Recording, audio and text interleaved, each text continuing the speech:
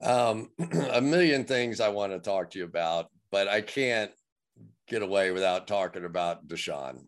How strange was this for you to then A, know him as a person, uh, B, watch this great player sitting on the sideline all year, C, not know what the league was going to do about him, and B, know that you got to get rid of him? Well, it's quite a bit to the stomach there, a little bit. As I initially came here as a defensive coordinator last year, of course, I know, I'm a football fan, so I knew who he was. And of course, he didn't play for us, but he was on the team early on and was around the facility, a little bit. And every time I talked with him, it was just a minimum amount of times, all good. So that's what I know about Deshaun is that as you start relating it to our football team, when you have a special talent like that that's not a part of that team, that was a big void that we were missing last year. And, sometimes divorce is good. And that's my statement that I've made a lot of times when, a split's going to happen and both parties are going to win once it does. Again, I don't know exactly what all happened. The accusations are there, and if they have merit, that will all come out in time. But for our football team, we needed to move on.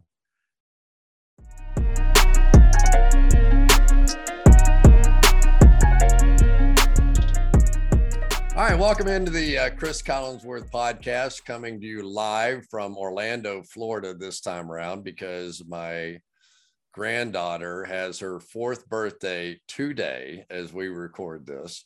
So I'm getting ready to go over and put my clown nose on and do what I do. So anyway, but the guy I could use to come along with me is a guy that I've known for a long time, Mr. Lovie Smith, who is now the head coach of the Houston Texans. And I couldn't be happier about it. Lovie, how are you, man? Hey, Chris, life is good. It's good kind of hear you talk about we have known each other a long period of time. When you talk about being a granddad, I just became a 9-time grandfather, and number 10 is on the way here in another month. So hello, that is special there for sure. But life is good down in Houston.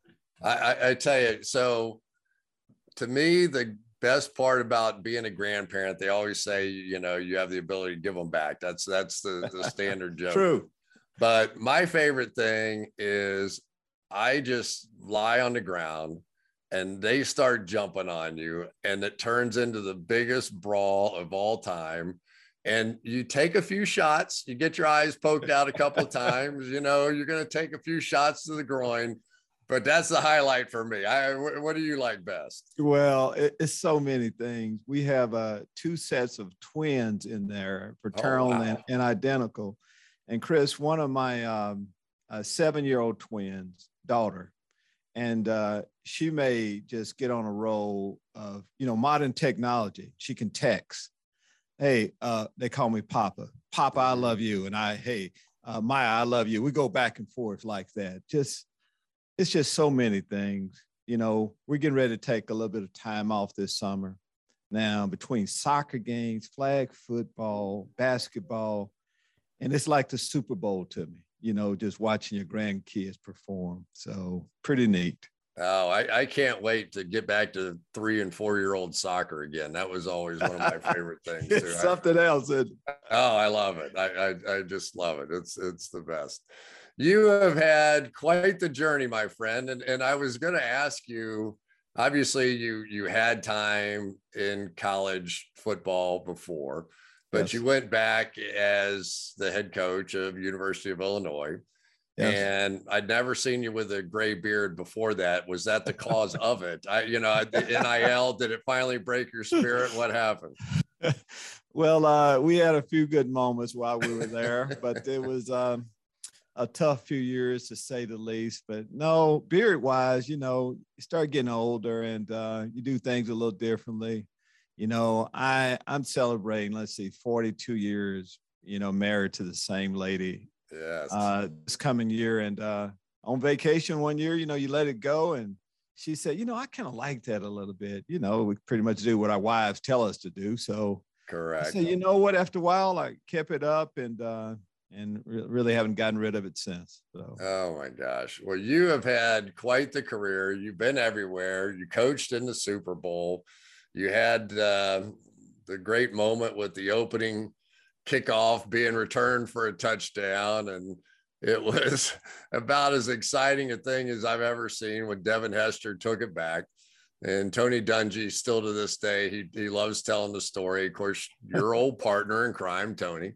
And all week, he just told everybody they weren't going to return it. And then on the day of the game, he said, we're not being like that. We're going to be bold. We're kicking that thing off. And here it comes 100 yards back the other way. You and Tony are close. I mean, you guys are like, philosophically, everything. You guys are close in every way, shape, or form. The old cover two, all the different things. Give me your favorite story out of the Super Bowl and going against Tony. Well, it's not like that surprised me that, you talk about NFL players now. To have an NFL player say, okay, I'm not good enough and I'm going to bow down to a player, that just doesn't happen very often. So it's not like it surprised us that they would do that. But those times in Chicago, of course, and a lot of fond memories. Of course, Devin is a part of. I got a chance to see just about every one of his touchdowns that he had, and so that was pretty special that day. And you're always looking for that next Devin Hester. Devin has a couple of boys, so that talent is definitely in their bloodline still. So we may have to wait a few years before we get another one like him. We had, I was just watching something on social media today. Tyrann Mathieu's kid took a jet sweep about 90 down the sideline. Oh, yeah. The gene pool does come into play every once in a while, doesn't it? Well, that's the case. I mean, your boy is the same way. I mean, but that is how it happens. And I've been in it long enough now to think about it, Chris, when you start coaching sons of your former players. And I've had a chance to do that a few times. And of course, even down right now, we have, some bloodlines in our group right now, special guys, and can't wait to see this next generation come around. I am with you. Well, we have so much to talk about in the league, and it's I'm kind of known for being brutally honest and with what I have to say. And so I'm not going to change here as we go along, but this for you is the beginning of a process, right? I mean, the Texans aren't the Super Bowl favorite this year. Yeah. You didn't draft a quarterback, which some people thought you might. You did not. You obviously have a bit of a vision, a long-term vision for the Houston Texans. Can you fill us in on it just a little bit? I mean, what do you see? Because one of the things that people don't understand, and I've explained a couple of times, if I'm not wrong, I think Davis Mills was the #1 recruited quarterback coming out of high school, right? He went to Stanford, I think, and yes. Had a couple of knee injuries, something like that. But, what is your plan? What is the vision? What are you thinking about with this football team? Well, Chris, just, staying on the offensive side, I am a believer in Davis Mills. Being in the defensive coordinator's position last year, I got a chance, when Davis wasn't starting at first. So I got a chance, he went against the #1 defense. So I got a chance to see him in a different role. Got a chance to see he's calm. He can make all of the throws. He's smart. The guys buy into him. So if you just look at, you talk about his background of being a heavily recruited player coming out, going to Stanford, all of that is true. He's a lot better athlete than people give him credit for. So you start looking at the quarterbacks, each year there's a different group of quarterbacks coming in. We just think ours has a chance to ascend the way others think theirs can. So no, we were all on board with that. Pep Hamilton is our offensive coordinator. And we all agreed that he's the guy that we want to go forward with. And it helps an awful lot when you are putting your team together, that you feel good about a young quarterback on a rookie contract and all of those things, for us to start working with the rest of our football team. And yeah, you're right. We're not the Super Bowl favorites this year, but we have the foundation is being built the right way, and I think eventually we're going to be able to do some things. It's about the quarterback, Chris, but it's got to be so much more. And we're not going to be a good football team until we start playing better defense. So there's a lot of things that we have to do, and feel like we've been addressing those. I'm talking Nick Cassero and we have a plan, and we feel like it's going to work. Well, you certainly addressed it right off the bat. Sauce Gardner and Derek Stingley were considered 1-2, the quarterback at the cornerback class position. You have the 3rd overall pick. You end up taking Stingley, who had the phenomenal freshman year, right? I mean, it was. Yes. Tell me a little bit about that decision. And was there anybody else that was close in the mix as far as a defensive player, or even an offensive player that was under consideration? Well, I would say that more of the defensive players were under consideration than the offensive players. We had talked about the quarterback. We feel good about our quarterback. So I feel like the defensive group was what we needed to focus on. There were some other linemen that we really liked a lot, but cornerback, you just look at the way the league is going right now at the cornerback position. Cornerback, it's hard to get, I think, there's how many elite cornerbacks are there out there? And when you can get one at a young age, that's you're going somewhere. You mentioned Sauce Gardner. I loved him. He's going to be a heck of a football player. He's a football junkie. He'll tackle. So we liked him an awful lot too. But we love Derek. We had a chance to bring both guys here, but we just thought Derek was what would, fit us best. You mentioned, what he did earlier in his career. I just look, first off, I'm a trait guy, and Derek can jump as high as anybody. He's as fast as anyone. He's a 6 feet corner that'll tackle. And when you meet him, he's confident. And again, sometimes I met my wife on a blind date. I knew it right then. I went home that night and told my roommate she was the one I was going to marry. And when I met Derek, it just kind of felt right. And I saw him being a part of our team. And when you had a 3rd pick, there's a good chance whatever we want, we're going to get a chance to do. And that's how it happened. Well, it is interesting that, you come down to a lot of times the great debate on defense for the common man like me usually comes down to edge rusher or cornerback, right? Yes. And I think that you can take that one of two ways. If you're going to be a man coverage team, you could have the chance to take away their number 1 receiver. If you have somebody who's truly an elite pass rusher, they may never get to that number 1 receiver. There were some good pass rushers in this draft, and a few left on the board. Did that ever get close? Did you ever think about that? Yeah, there were some, and I my background a little bit. It starts up front, D-line. We're a four-man front. They're the engine of our defense. We blitz, but we want to be able to get pressure with our front 4. So we liked a lot of the guys there. But I think as you look at the landscape in NFL right now, it's hard finding corners that we feel fit with what we do. Now, Chris, since we drafted Derek, I've heard an awful lot. Hey, Lovie, why would you guys take him? You guys that's not who you play with. You play with cover 2 corners. First off, what's the cover 2 corner? That's a guy that can't cover, I guess. But no, but for us, we play cover 2. And we want our corners to be able to tackle, yes, and be tough. But whether we have success or not is going to be based on how we play man coverage. And so we definitely have a place. If you're a great man coverage guy with ball skills, and that's what Derek is. I mean, he can guard anybody one-on-one, but he has ball skills also. And let's start talking football with him and how he sees the game.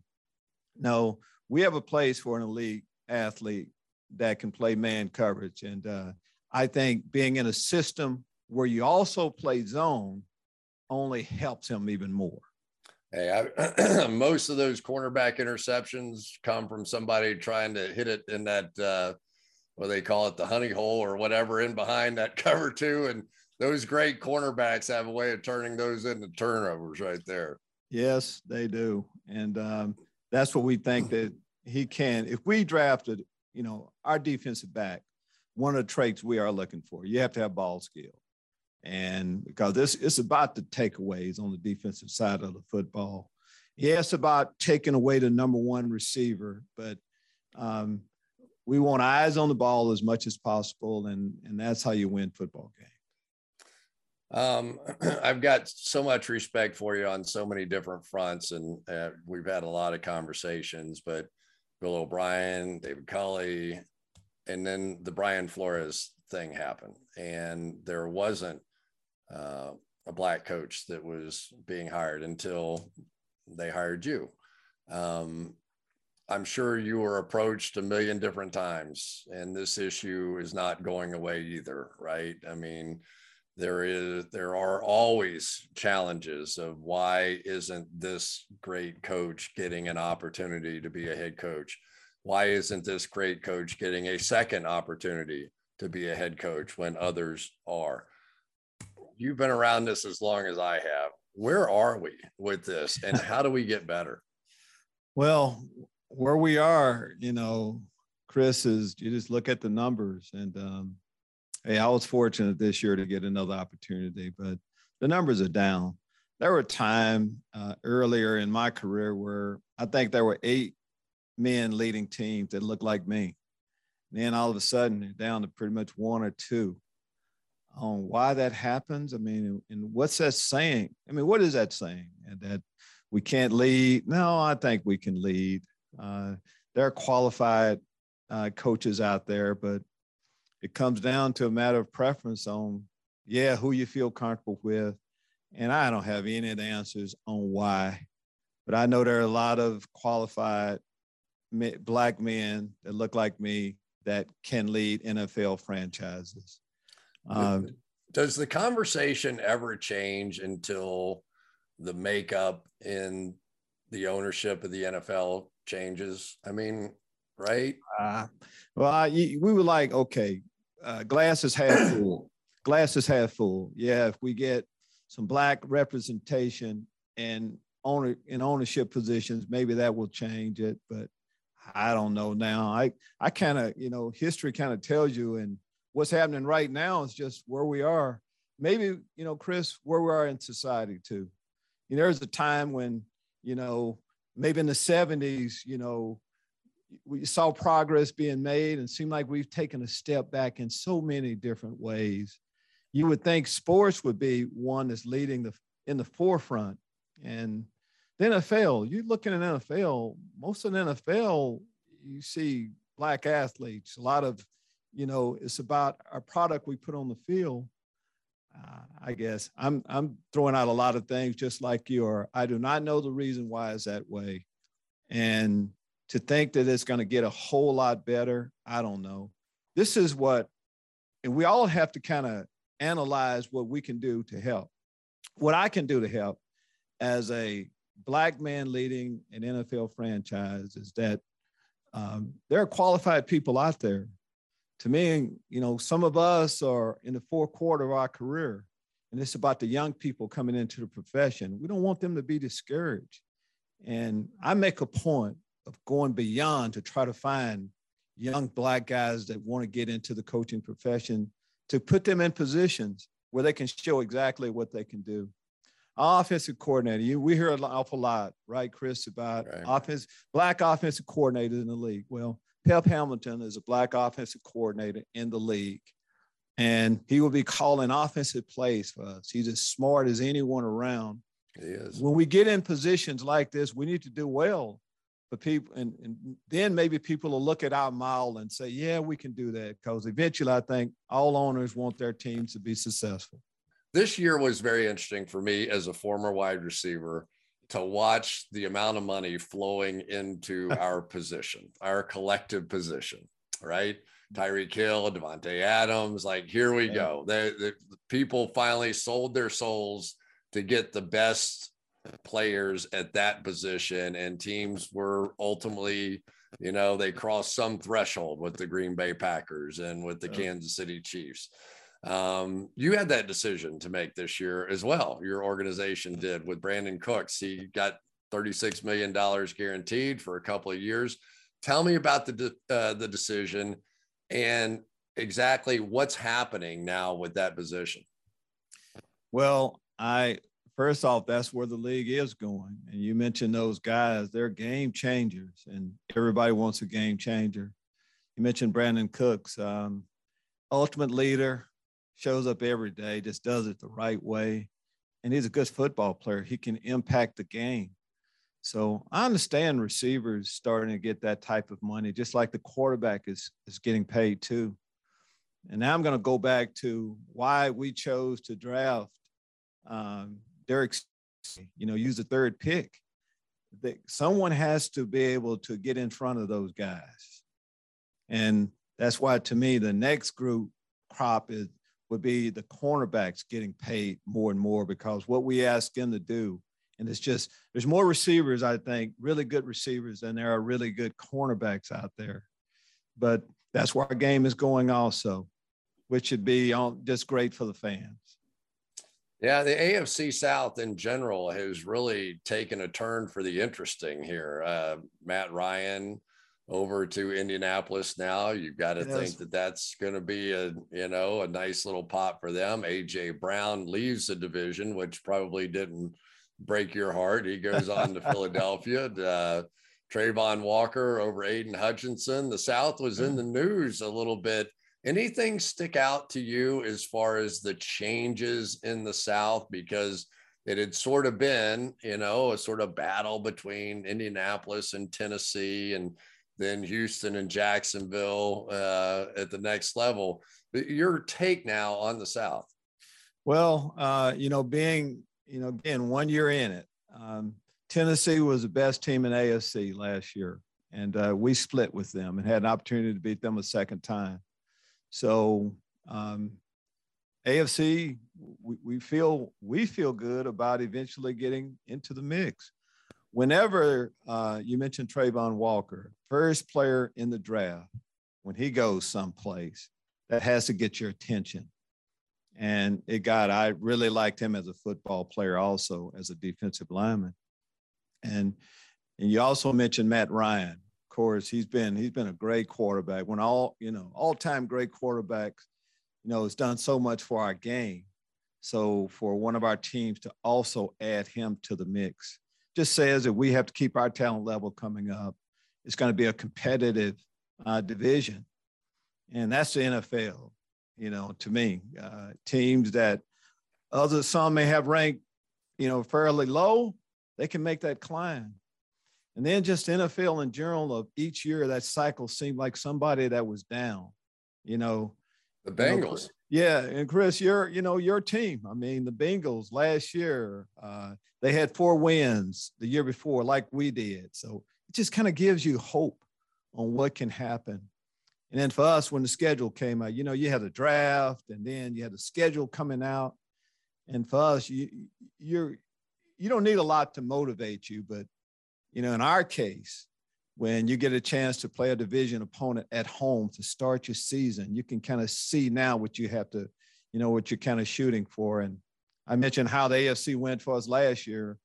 The Colts dominated us last year. So I know our guys are anxious to see if we can, be more competitive this year. Something tells me you will. You got you saved my butt. I came out strong on Kenyon Green in the draft, and everybody was beating me up a little bit. And I said, I'm just telling people that I am only about pass protection. At the end of the day, I want to see somebody who can stand in front of anybody else for at least 2.5 seconds and not get humiliated. And I thought Kenyon Green had some of the best pass protection skills and quick feet that I saw. You guys take him with the number 15 pick. Obviously, you thought highly of him too. Yes, we did. George Warhop, Hal Hunter, our offensive line coaches, we all were in agreement. Pep Hamilton, we liked him. He's a local guy too, and just more research you did as we're building, you have to take care of your lines. And I love protection also. We talk about Davis Mills and what he can do. First, it's about getting that, solidifying that offensive line. We have some veterans, of course, in Laramie Tonsel and Titus Howard, but to get a young guard in there, we were just related a little bit when we had an opportunity to take him. He's in our facility now, growing, and he's going to help us, eventually going to help us win a lot of games. Start at guard? Well, he moved start at guard because he looked like he had tackle feet where he could, if needed, make that adjustment too. Well, we'll keep Titus and Laramie out at the tackle position. And yes, Kenyon will be playing guard for us this year. Beautiful. Now, final question for you. 365 days from now, when you're coach of the year and I'm begging you and I'm having to pay you NIL money to get you back on the program, what happened? How did it get there? How can this team be the Cincinnati Bengals, show up in the Super Bowl? Give me what has to happen for this football team. Well, Chris, last year, I didn't think we were good enough talent-wise, too. We need to do a better job coaching. I didn't think we were good enough to really contend talent-wise. That's why I mentioned Nick Caserio earlier. We're on the same page on what we're looking for, the profile they were looking for at every position. And our talent level is better. I love our coaching staff. So it's that. It's talent, and then it's coaching staff. You start with those two things. I love both of them, and that's how we're going to do it. We saw signs, but right now we're just going to be out of sight, out of mind a little bit, working on our craft behind the scene, and that's how. And we go back to the Bengals. I think it helps when you see that someone else has done it and the way they did it. Behind the scene, nobody gave them a lot of credit, but you can do that in NFL. I mean, everybody has the same salary cap, so you can pay money, legally, of course, in NFL, you can. So that's how we're going to do. Bengals didn't make a single appearance on Sunday Night Football until the Super Bowl. So, hey, who's to say? This could be it. This could be the story. Lovie, it's always a great pleasure, my friend, to talk with you, and always cheering for you and wishing nothing but the best. Anytime at all, Chris. You're a football guy, man. We love talking football with you. Take care.